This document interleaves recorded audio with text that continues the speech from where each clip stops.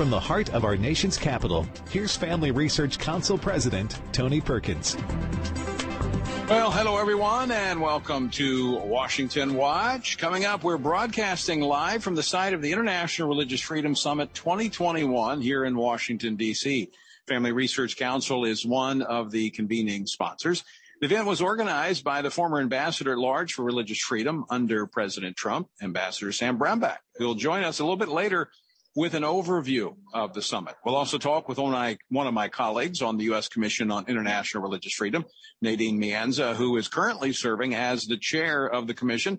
We'll be talking about the state of religious freedom around the world. Dr. Bob Fu, founder and president of China Aid and senior fellow at Family Research Council, testified yesterday before the Tom Lantos Human Rights Commission hearing. He'll be stopping by with an update on China. And finally, more reaction to President Biden's dark speech yesterday in Philadelphia. The big lies and fake outrage are totally failing to persuade the American people. Americans want to make it easy to vote, but hard to cheat.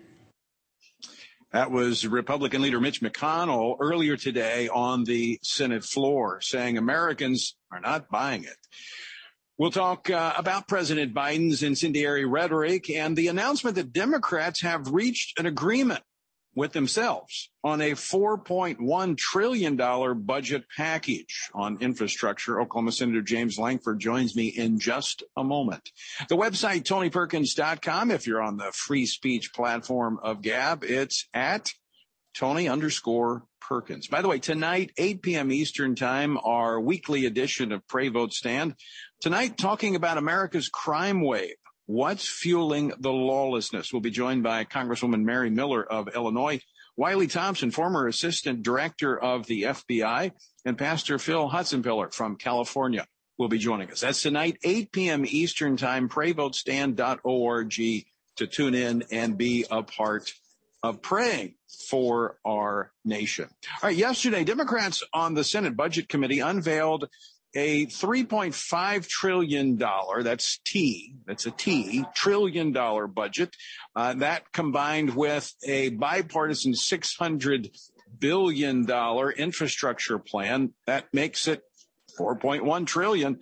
The deal is a part of a two-pronged plan Democrats are using to pass the president's infrastructure plan. Now, President Biden traveled to Capitol Hill today to try and wrangle the ultra-liberal wing of his party with dwindling moderates in the ranks to pass this monstrosity of a spending bill. Join me now to discuss this and more, Senator James Lankford of Oklahoma.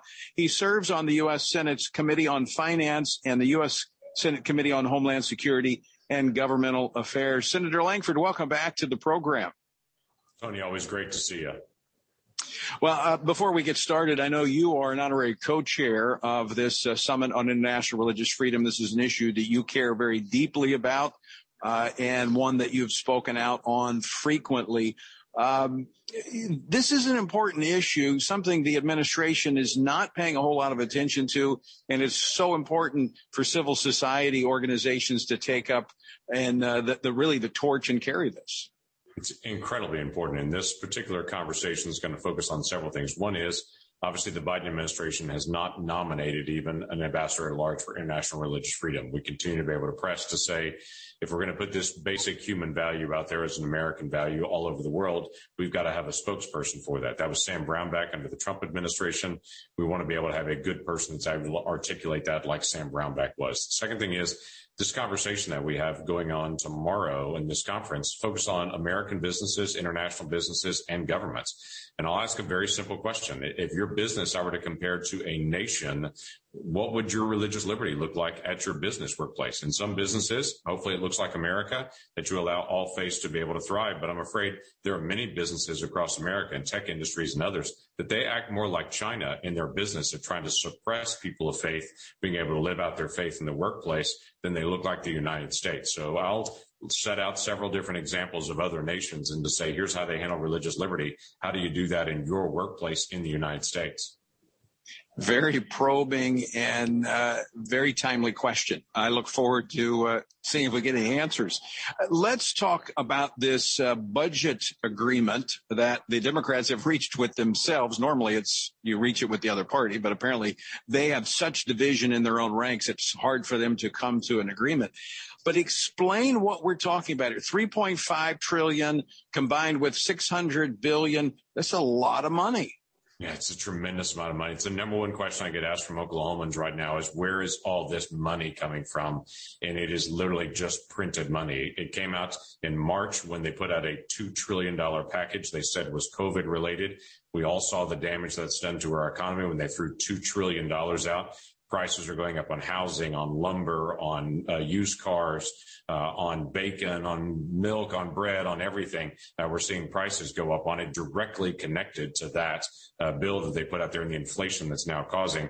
Now they're talking about doing a $3.5 trillion entitlements package. This is more money for people not to work. This is more money that we're just going to take from one group and send to another group. It's a dramatic increase in taxes and change in our tax law that will make our American companies not competitive on the world stage.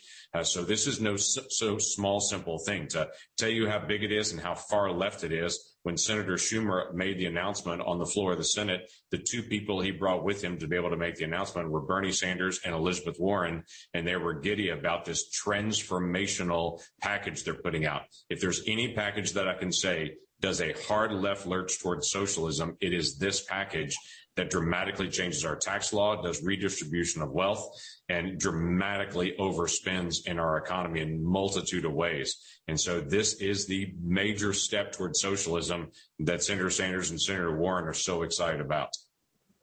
So, Senator Lankford, is this spending above and beyond the normal budget? It is actually. So the quote unquote normal budget is usually a little over $4 trillion for the entire year.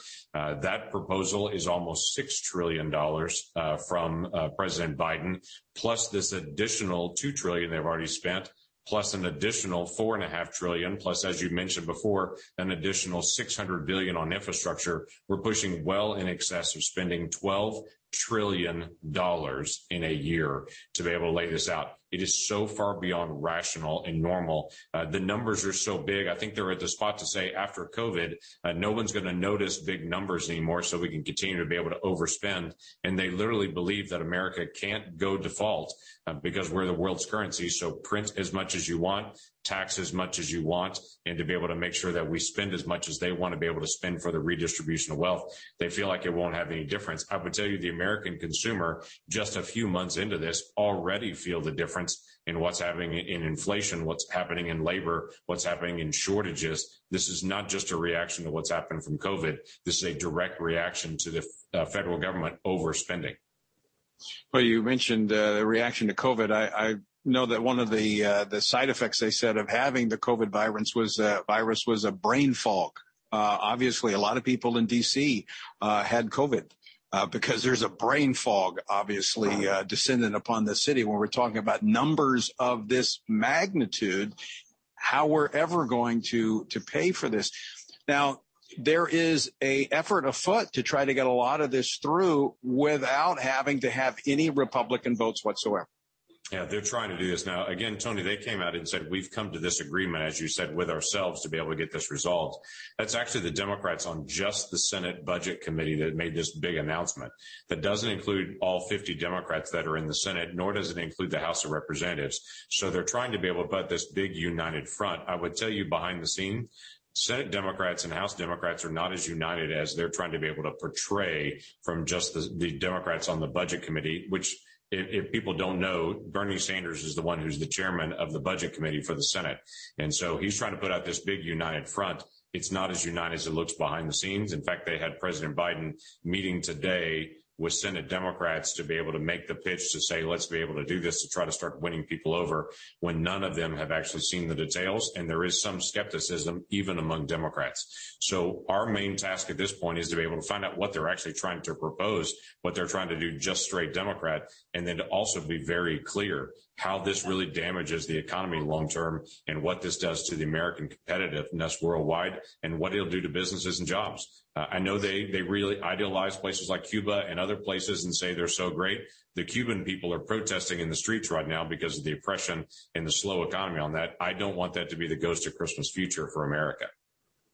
Yeah, with that backdrop, it's a little hard for them to push their socialistic agenda, although it's never stopped them before. I don't want to assume anything. I've learned my 18 years in Washington here, assume nothing. Where do the Republicans stand on this? Are they in lockstep in opposition to this massive spending effort?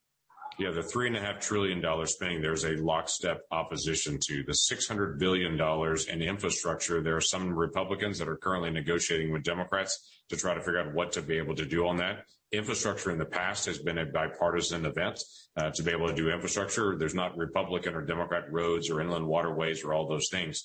The problem is going to be the pay fors. Typically, we've been very focused on how do you actually pay for it to make sure there's not additional debt spending on infrastructure. We've yet to see what that proposal is. So there are some Democrats and Republicans talking about the infrastructure portion of it, but I don't hear a single Republican talking about this $3.5 trillion proposal. That's a giant new entitlement package. I want to shift gears to yesterday, the president making a speech in Philadelphia on election reform, trying to push H.R. 1 through, shaming Republicans for not voting at the same time, welcoming Democrats from Texas into D.C., which has become a sanctuary city, apparently, for Democrats who are performing malfeasance in office. But that's another topic. I have a short clip I want to play of his speech from yesterday. Clip number 4, please. We're facing the most significant test of our democracy since the Civil War. That's not hyperbole. Since the Civil War. The Confederates, back then, never breached the Capitol, as insurrectionists did on January the 6th. I'm not saying this to alarm you. I'm saying this because you should be alarmed. I don't know if you watched his whole speech. I did, but he is connecting the reform efforts in the states, that 17 states have passed legislation to address the irregularities from November to give people confidence that their vote counts. He's tying that, saying that's the greatest threat to our democracy since the Civil War. Yeah, the worst of that is his comment to say it's the greatest threat since the Civil War, and then to pause and say that's not hyperbole. I don't know what he's missed in the last 150 years in American history to be able to see what's really occurred in that transition, but to say that this is like the Civil War where hundreds of thousands of people died, and we had states combating against each other through all that we've gone through as a country since that time period. For him to say that states like Texas or my state like Oklahoma that added another day of early voting, that they have criticized that from Washington, D.C. to say that was racist, to say that Georgia adding additional days of voting for early voting and saying we're going to do drop-off boxes, but they have to be in secure locations where we can actually have a camera on them to make sure that they're not messed with. For him to be able to argue with the Supreme Court, where the Supreme Court's decision last week was Arizona doesn't have to do ballot harvesting. They're saying that's unjust and racist, that they're not going to allow ballot harvesting, to allow political operatives to go door to door and gather ballots, and then to be able to literally turn in boxes full of ballots on election day and say, trust me, these are all good and no one mess with them, is absurd. So this is not about race at all. This is about making voting easy, about making cheating hard, and about making sure you can verify elections when they're done. That should be the way that elections are actually done. And I think the Senate Republican leader was correct. It was irresponsible, the president, to say that. Senator, we're out of time. Always great to talk with you. Thanks for joining us. Great to see you again, Tony. Thanks for what you're doing. When it comes to reading the Bible, sometimes it can be difficult to know where to start or to understand how to apply Scripture to everyday life. There are also those passages that leave people scratching their heads, wondering what some things even mean and what they're supposed to make of it.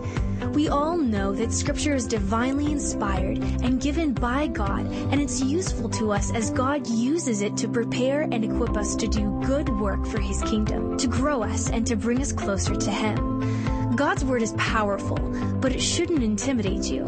That's why Family Research Council offers the Stand on the Word Bible Reading Plan. It's a 2-year plan that helps you read the Bible daily so you can stay grounded in God's truth, navigate our culture from a biblical worldview, and grow closer to God. This plan will help you to practice the discipline of reading Scripture every day so you can be transformed by God's Word.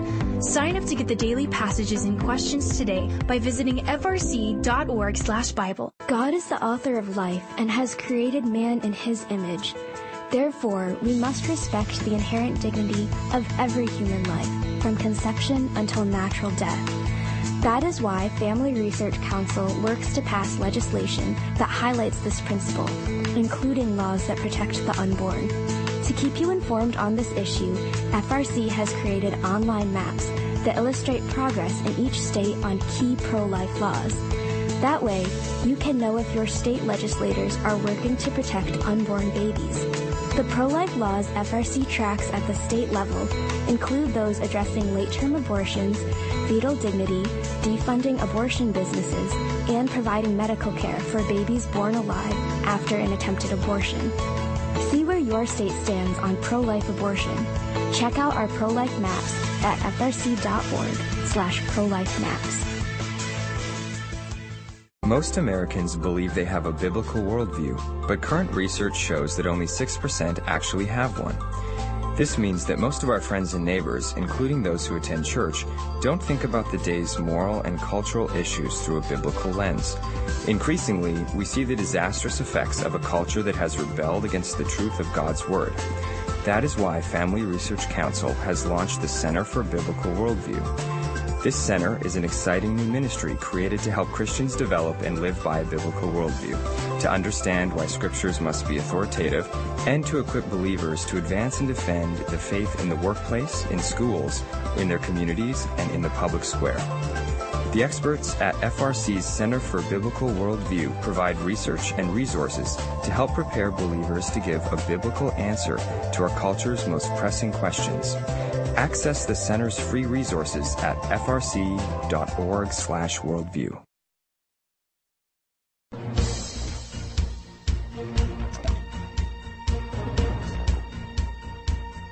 Welcome back to Washington Watch. I'm your host, Tony Perkins. So good to have you. We are broadcasting live from the International Religious Freedom Summit 2021 here at the Omnishoram Hotel in Washington, D.C. Let me remind you, tonight, 8 p.m. Eastern Time, Pray, Vote, Stand. We'll be talking about America's crime wave, what's behind the lawlessness.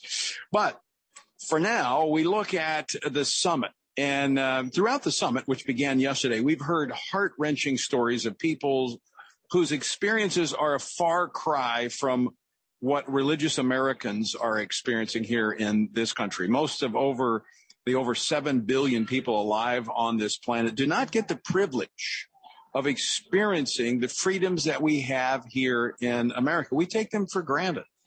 Our First Amendment is but a distant dream for far too many people abroad. And this summit has certainly brought that reality into focus. Joining me now to highlight this important summit is Ambassador Sam Brownback. As our regular listeners will recall, he served as Ambassador at Large for International Religious Freedom during the Trump administration, and he is the co-chair of the International Religious Freedom Summit 2021. Ambassador, welcome back to the program. Hey, Tony, always good to join you. Good to see you, friend. Good to see you. It's, we've been doing all these virtual things, so it's actually good to touch somebody. Yeah, I know. Three-dimensional here. I'm going, wow. I'm seeing that with people here that this is one of the first big events that we've had in D.C. in a while. This event reopened this hotel. This hotel had been closed down for 16 months. They'd had a few weddings here. But this is the inaugural event, and that's powerful. They're ecstatic to have this, to get open again, and to have people in the place again. But they're good people here at this hotel. This is where we do our Value Voters Summit, where we've done it in years past. So it's a good hotel staff. Let me ask you something. In your opening remarks, you said freedom of faith is the way forward. If we don't have religious freedom for all around the world, we'll have the clash of civilizations full of death and carnage. And you can see it setting up now. What do you mean by that? I mean, Nigeria, where you've got a Muslim north and a Christian south, and you've got all this killing taking place in between. I mean, other places in the Sahel and Africa. And look at that region in Africa around Nigeria. We've got all these Islamic terrorist groups targeting it. And they're seeing an opportunity here to drive a wedge and to create a caliphate. And this is a clash of civilizations between an Islamic-based civilization and a Christian-based one. I'm saying India, where you've got Hindu nationalism that's rising up and creating a lot more difficulty. I'm saying in Burma, where you've got a Buddhist populations kicking out a Muslim and Christian population. And China, which isn't so much a clash of civilizations as it's a clash of ideology, where you've got an atheist ideology that's going to kick out all faith. That's the clash of civilizations. Well, three of those countries in particular, Nigeria, largest population on the African continent. So whatever happens in Nigeria is going to affect the entire continent of Africa, probably spill over into Europe. So it's a significant issue. India, largest democracy, huge country. That's going to affect others. And then China, of course, while it's different, they're exporting their religious persecution and their totalitarian means of repressing people. Yeah, they really are. And that's why, of all of them, on a present basis, China has been the one that's concerned me the most because of the exportation of the ideology and the technology to do it. They kind of got a package deal.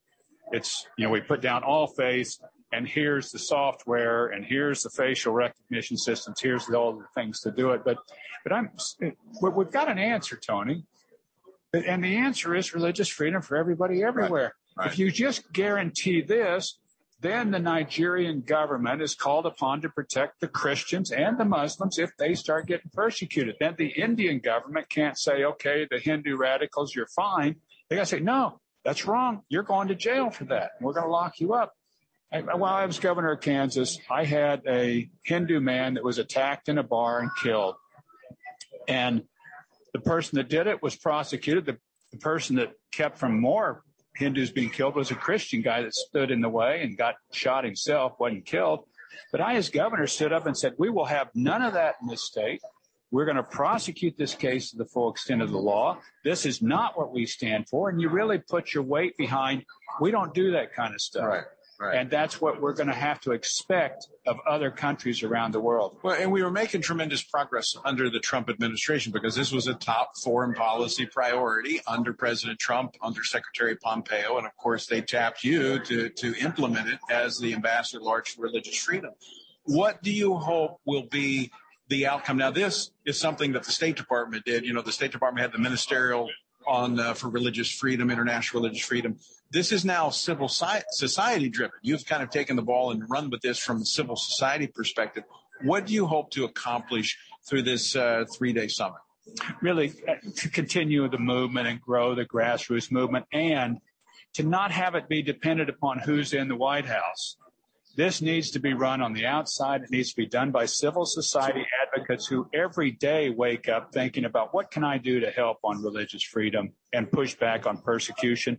And I think you're going to see this really blossom and grow because there's a lot of interest. There's a lot of support.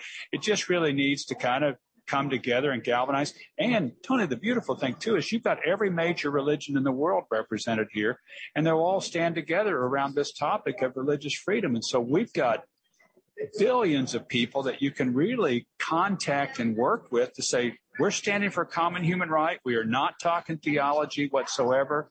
This is about your human right, and let's fight for it together. But as we fight for that right, it gives us the ability to talk theology elsewhere. It gives us the ability to share our faith wherever we go. And so that's why, as Christians, we need to be vested in this effort to ensure every man, woman, and child has the freedom to choose. The freedom to choose and the freedom to change. Right. We insist, too, look, the freedom to choose is the freedom to change, that you've got the right to move and do what you see fit. Ambassador, always great to talk with you. Thanks so much for joining us, and job well done. I mean, for the first summit, this is tremendously successful, so I commend you and congratulate you. Thanks, Tony. Always good to see you. God bless you. All right. Ambassador Sam Brownback. Coming up next, we're going to be joined by Dr. Bob Fu. He's going to stop by. Yesterday, he testified before the Tom Lantos Commission on Human Rights. He's going to be giving us an update on what is happening in China. And then also we're going to be joined a little bit later by Nadine Mianza, who is serving now as the chair of the U.S. Commission on International Religious Freedom. So don't go away. A lot more Washington Watch still to come.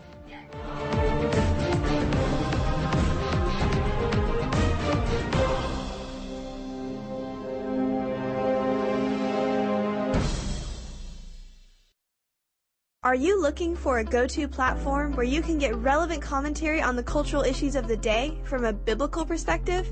Today, it can be hard to find this in light of media censorship of conservative and Christian voices.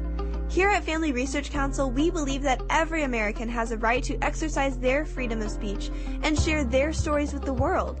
And we think it's important for you to have access to these stories. To get the facts and stories the left doesn't want you reading, head over to frc.org/blog to check out our newest blog posts. We cover the issues you care about, all written by our experts in policy, government affairs, and biblical worldview. Our experts unpack the topics that other media platforms won't, like current events that affect Christians internationally, sexuality from a biblical perspective, and insights into the increasingly radical shift in American culture. To stay up to date on current news related to faith, family, and freedom, go to frc.org/blog. We're seeing more and more cases of censorship and the canceling of many conservatives and Christians by big tech companies. To combat this, Family Research Council has chosen to be proactive before big tech tries to censor or cancel us. We want to stay connected with you, and so we've created a tech subscription platform. That way, you can still find updates on faith, family, and freedom, even if big tech tries to silence us. It's easy. You just sign up for the text alerts by texting STAN to 67742, and you'll get FRC's content straight to your phone. Again, just text STAN to 67742, and FRC will keep you looped in on the issues of the day. By subscribing, you'll get information on our upcoming events and programs. We want you to always have access to the content that will help you stand for faith, family, and freedom, and keep you connected with the like-minded community. Just text STAN to 67742 and be the most informed person you know.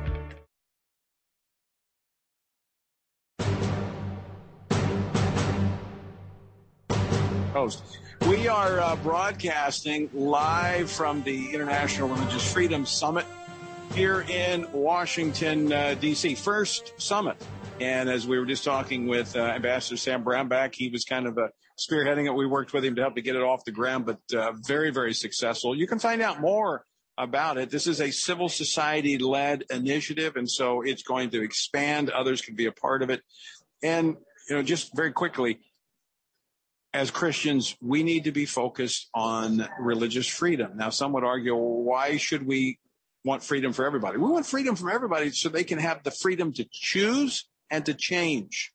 And that's what religious freedom under the 1948 Universal Declaration of Human Rights is. It guarantees the right of people to believe, but to change their religions if they so choose. And that's why it opens the marketplace of ideas where we can share our faith. And I believe when you share the Christian faith, that nothing else stands up against it.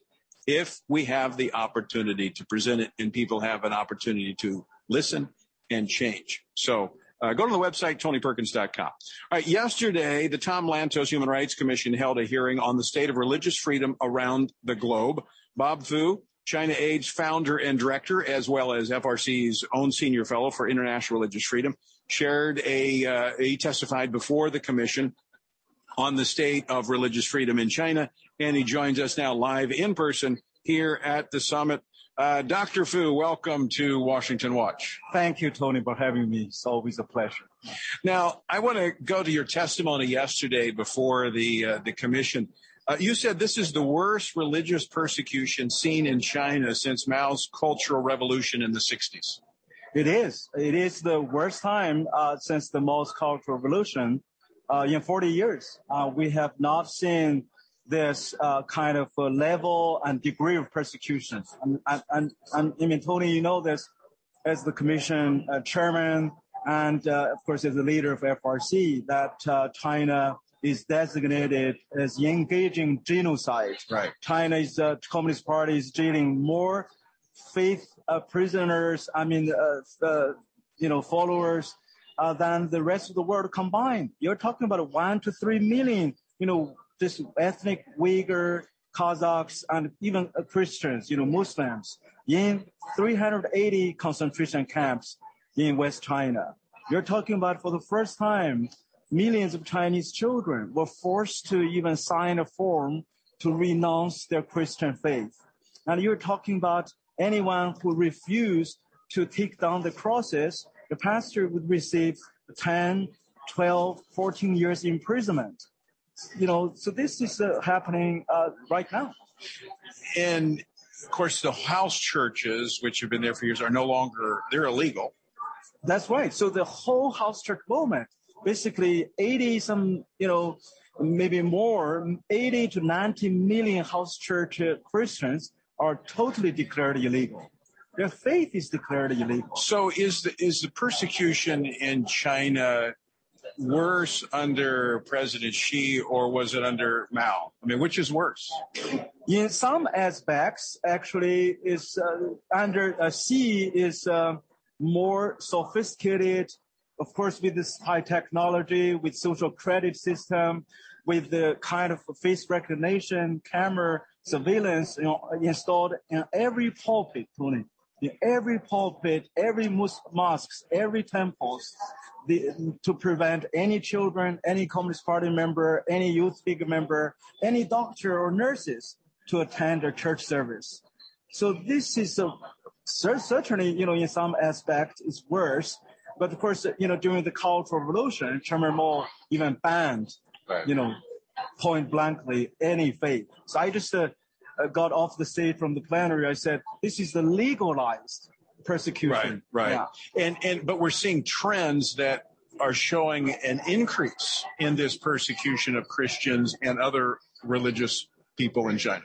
Yes, absolutely. We have seen the trend is increasing to the point that China Aid, we issued an annual persecution report. From last year, we lost track of. It's not because it's decreasing to number 0. It's just we couldn't count just how many who are arbitrarily arrested, how many pastors were tortured, how many churches was destroyed. So it's just we lost the count. Yeah. Now, President Xi is up for re-election. I guess they call it re-election. We call him Emperor Xi now. He successfully removed the term limit of his presidency and the party secretary. So he's a president for life. How is China going to respond to the leadership here in the United States? Are they keeping them in check, or they feel like they have the ability to do whatever they want? I think we are so. The Chinese government certainly can't. Calculate based on the U.S. government reaction. You have seen when Communist Party see under President Trump, this kind of very strong from sanctions, take off the Chinese companies off the list in the stock market. The revenge, including you, honorably on the sanction list. Yeah, but that's because I'm your friend. That's because I'm your friend, Bob. But now I think they feel a little bit relaxed.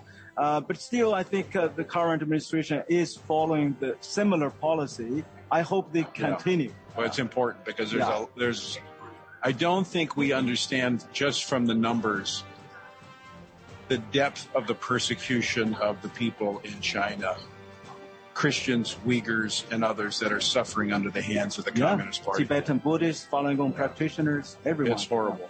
Bob Fu, thank you for what you do, and thanks for being here today, and thanks for being a part of the FRC team. Thank you. It's my honor. All right. Folks, don't go away. We're going to come back with more from the International Religious Freedom Summit here in Washington, D.C. Nadine Mianza, who is the chair of the commission, joins me next here on Washington Watch. Don't go away.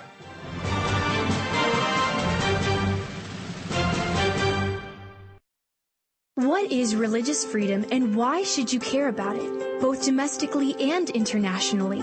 By definition, religious freedom is the freedom to hold religious beliefs of one's choice and to live according to those beliefs. At Family Research Council, we care about religious freedom because we believe it is an inherent human right that all governments have an obligation to protect. Tragically, not all governments do. Religious persecution is a harrowing reality around the world that is not often acknowledged by the media, even though attacks on people of all faiths continue to mount in many regions of the world. God calls Christians to care for the persecuted church, the downtrodden, and those who cannot help themselves. Therefore, we must be advocates for those persecuted for their faith. To learn more about this issue and what you can do to help, go to frc.org/IRF to check out Family Research Council's latest resources on international religious freedom. Christians are called to seek after the Lord above all things. This means we must pray unceasingly, vote our biblical values, and boldly stand for truth. You can join Family Research Council and FRC Action President Tony Perkins in this mission every Wednesday as he hosts the Pray, Vote, Stand broadcast to encourage brothers and sisters in Christ to focus their attention on the Lord in every aspect of their lives. Pray, Vote, Stand will help equip you to stand for biblical truth in the midst of a confusing time in our culture. Tony is joined by experts, elected leaders, and Christian leaders for this weekly program to help you see through the fog created by the biased mainstream media. This year, let's commit to pray for our nation, to stand for truth, and to seek the Lord first. To watch the Pray, Vote, Stand weekly broadcasts, visit PrayVoteStand.org. That's PrayVoteStand.org. Want honest and in-depth commentary on what's going on in our nation's capital and around the world? Join Family Research Council President Tony Perkins live every weekday by tuning into Washington Watch. You can listen to the show whenever it works for you. Go to TonyPerkins.com to stream episodes on demand or listen by radio through American Family Radio Network, Bott Radio, the KTLW radio network, or independent Christian radio stations across the country. On the show, you'll hear from guests like Mike Pompeo, Senator Marsha Blackburn, Pastor Jack Hibbs, Ben Carson, Senator Josh Hawley, Sissy Graham Lynch, and more. Get a trusted perspective on the news of the day by tuning into Washington Watch with Tony Perkins at TonyPerkins.com. Again, that's TonyPerkins.com.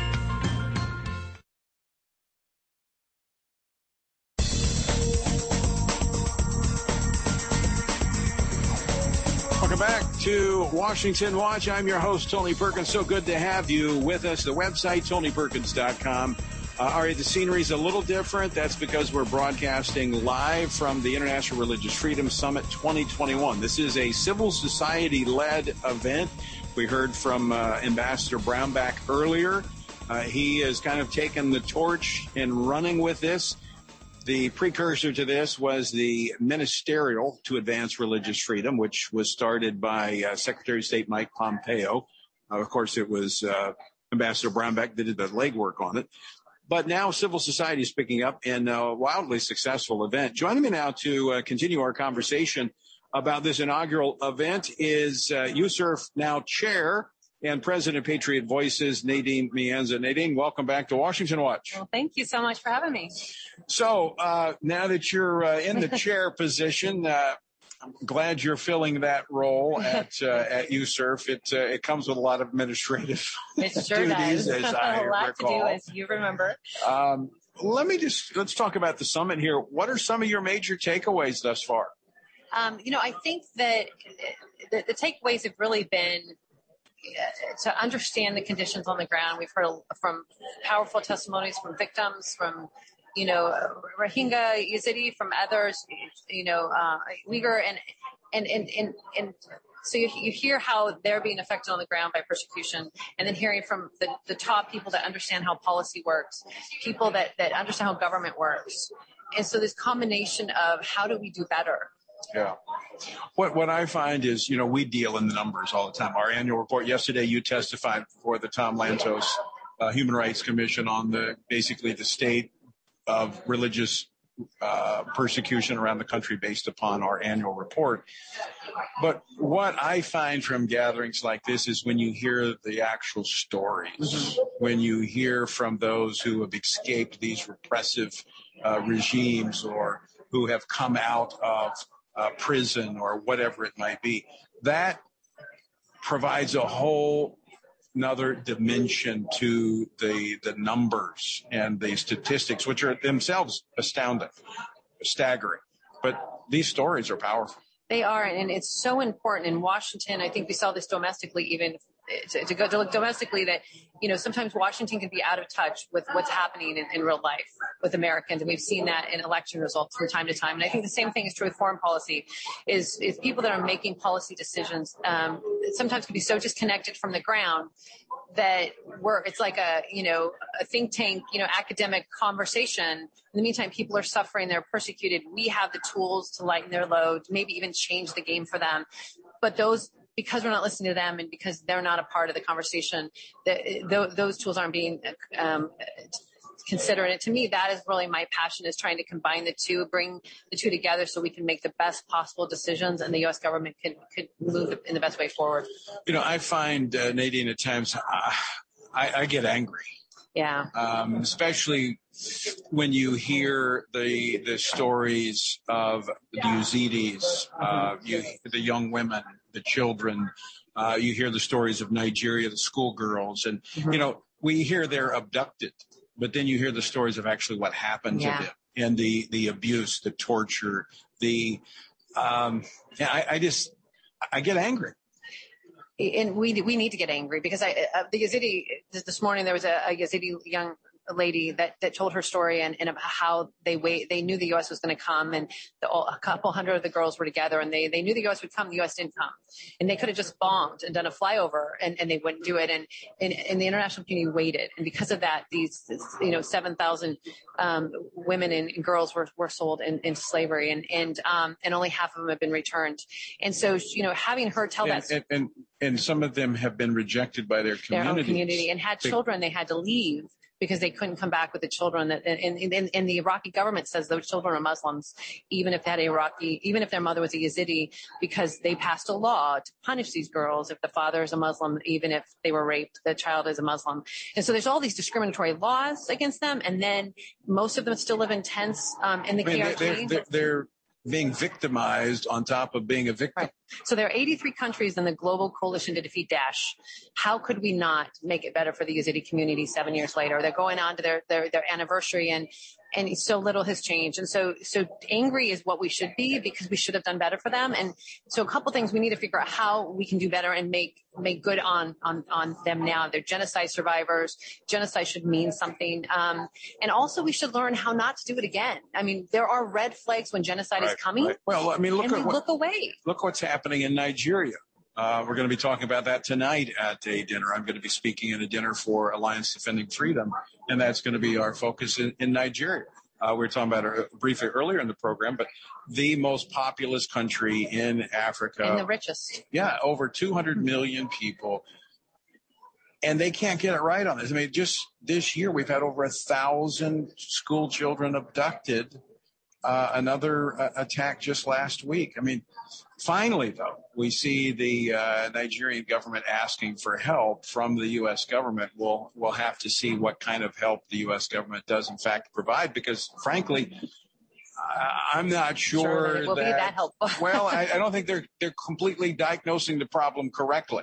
There are those that want to write this off as not religious intolerance and persecution, but a scarcity of resources, of climate change, and all of these other things. And that's why USCIRF is important regardless of if I'm here or not. It will be important when I'm gone. And it's because we're truth tellers. We don't have the political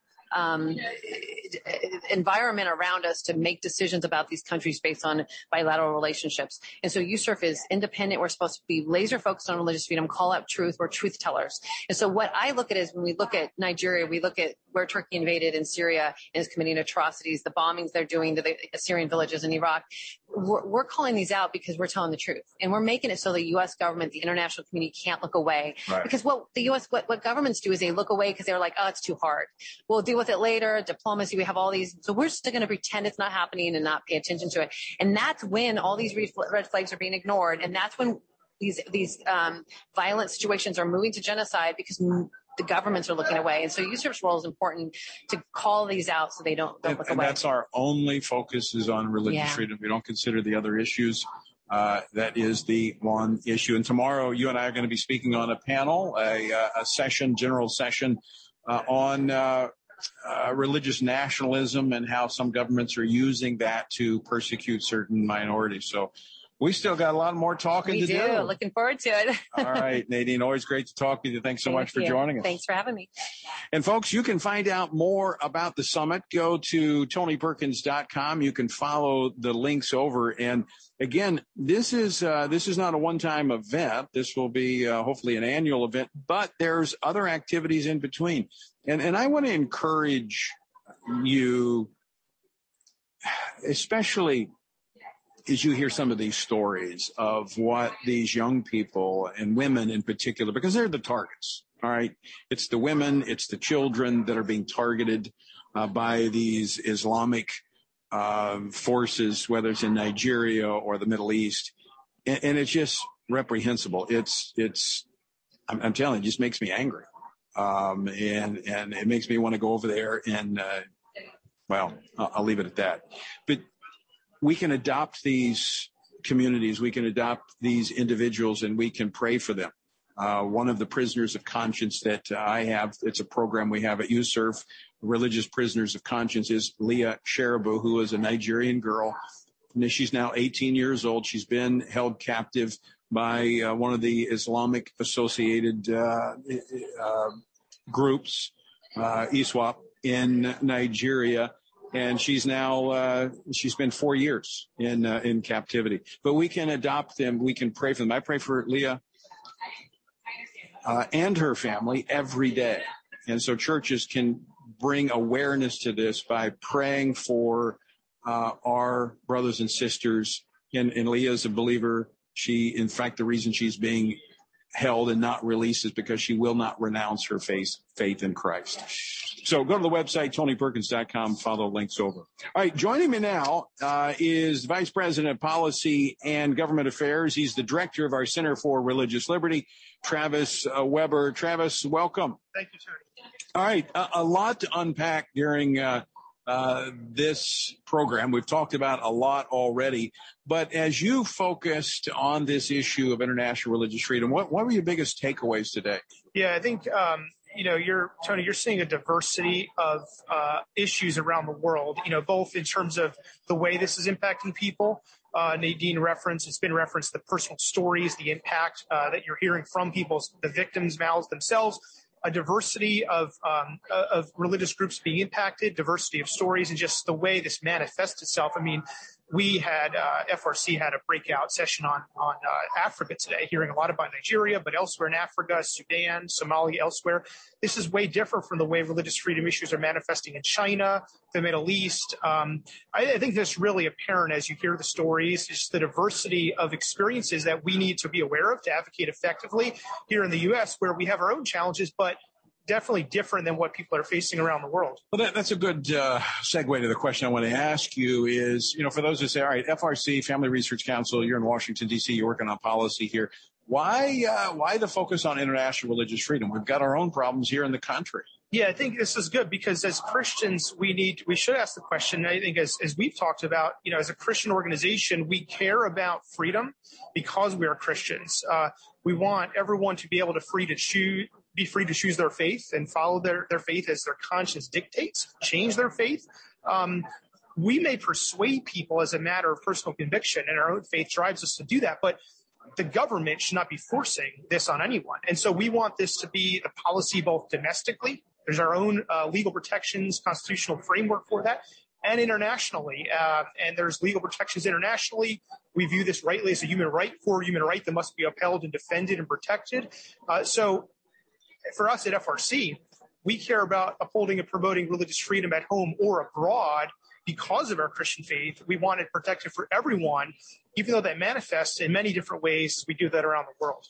But is it also a warning maybe to the United States? I mean, we have a First Amendment freedom of religion, but sometimes we take that for granted. And I think when you begin to see what happens in countries around the world that do not have that freedom or have lost that freedom, how so many other things hinge on that one freedom of religion, and that if we're not vigilant in protecting that freedom and using that freedom, we could find ourselves in the midst of the type of persecution we see in some of these other countries. I do think, seeing what we're seeing today over the course of this summit, over the next few days, it's a warning to those of us in the U.S. as we look at our own freedom and the need to continually fight to defend that. Because if you study what's gone on historically around the world, even the last 50 years under communism, look elsewhere, you see trends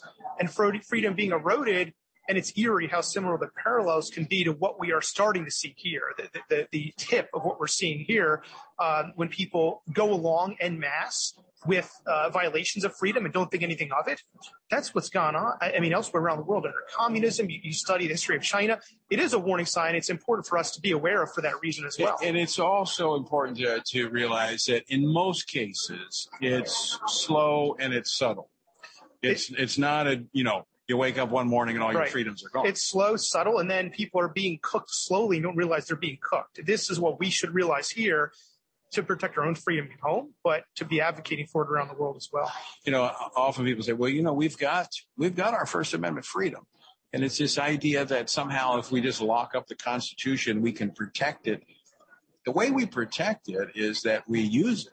Because if we ever stop using those freedoms, that's when I am convinced we will, in fact, lose those freedoms. And, Tony, there's a lot of value to the idea of the cultural norm, right? So we can have legal protections, but if everyone in the culture says we're okay with our freedom being violated, that's ultimately going to affect the way that culture operates and will affect the law.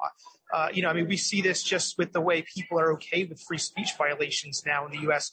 They've got to understand what freedom is and why it needs to be protected. And the problem is, and we have not had to fight for it, and we've had things good, we don't understand what we may be losing. And you hear people coming over from communism, coming from China. They understand what they need to defend. And that's why these stories are important to hear and understand. Yeah, it's really a really good point. I think we have to have great discernment because I don't think we should be out, looking for fights. But I think we need to be very perceptive when challenges and threats are present. And we need to take a stand, a very definitive stand against those threats. Realizing that if we're not taking a stand, not cognizant, we could be participating in the slow erosion of our freedom when we don't even realize it's occurring. And I think we are seeing this a lot in the United States in recent months and years. All right, Travis Weber, always great to talk with you. I'm sure we're going to be talking again before the summit is over. Thank you. In fact, we're going to dinner now. We are. Talk about Nigeria. Yep. All right. Well, folks, I want to encourage you again. Go to the website, TonyPerkins.com. Also, tune in tonight, 8 p.m. Eastern time for Pray, Vote, Stand. We'll be talking about the crime wave. What's behind the lawlessness in America? So we can talk about, we'll be talking with Congresswoman Mary Miller from Illinois. We'll be talking with her. Also, Wiley Thompson, former assistant director at the FBI, talking about how is this impacting the law enforcement community. So tune in again tonight, 8 p.m. Eastern time, prayvotestand.org. And again, we'll be broadcasting again live tomorrow here from the International Religious Freedom Summit. So tune in 5 p.m. Eastern time for more of the summit as we have some of the featured guests here tomorrow. Until next time, I leave you with the encouraging words of the Apostle Paul found in Ephesians 6, where he says, when you've done everything you can do, when you've prayed, when you've prepared, and when you have taken your stand, by all means, keep standing.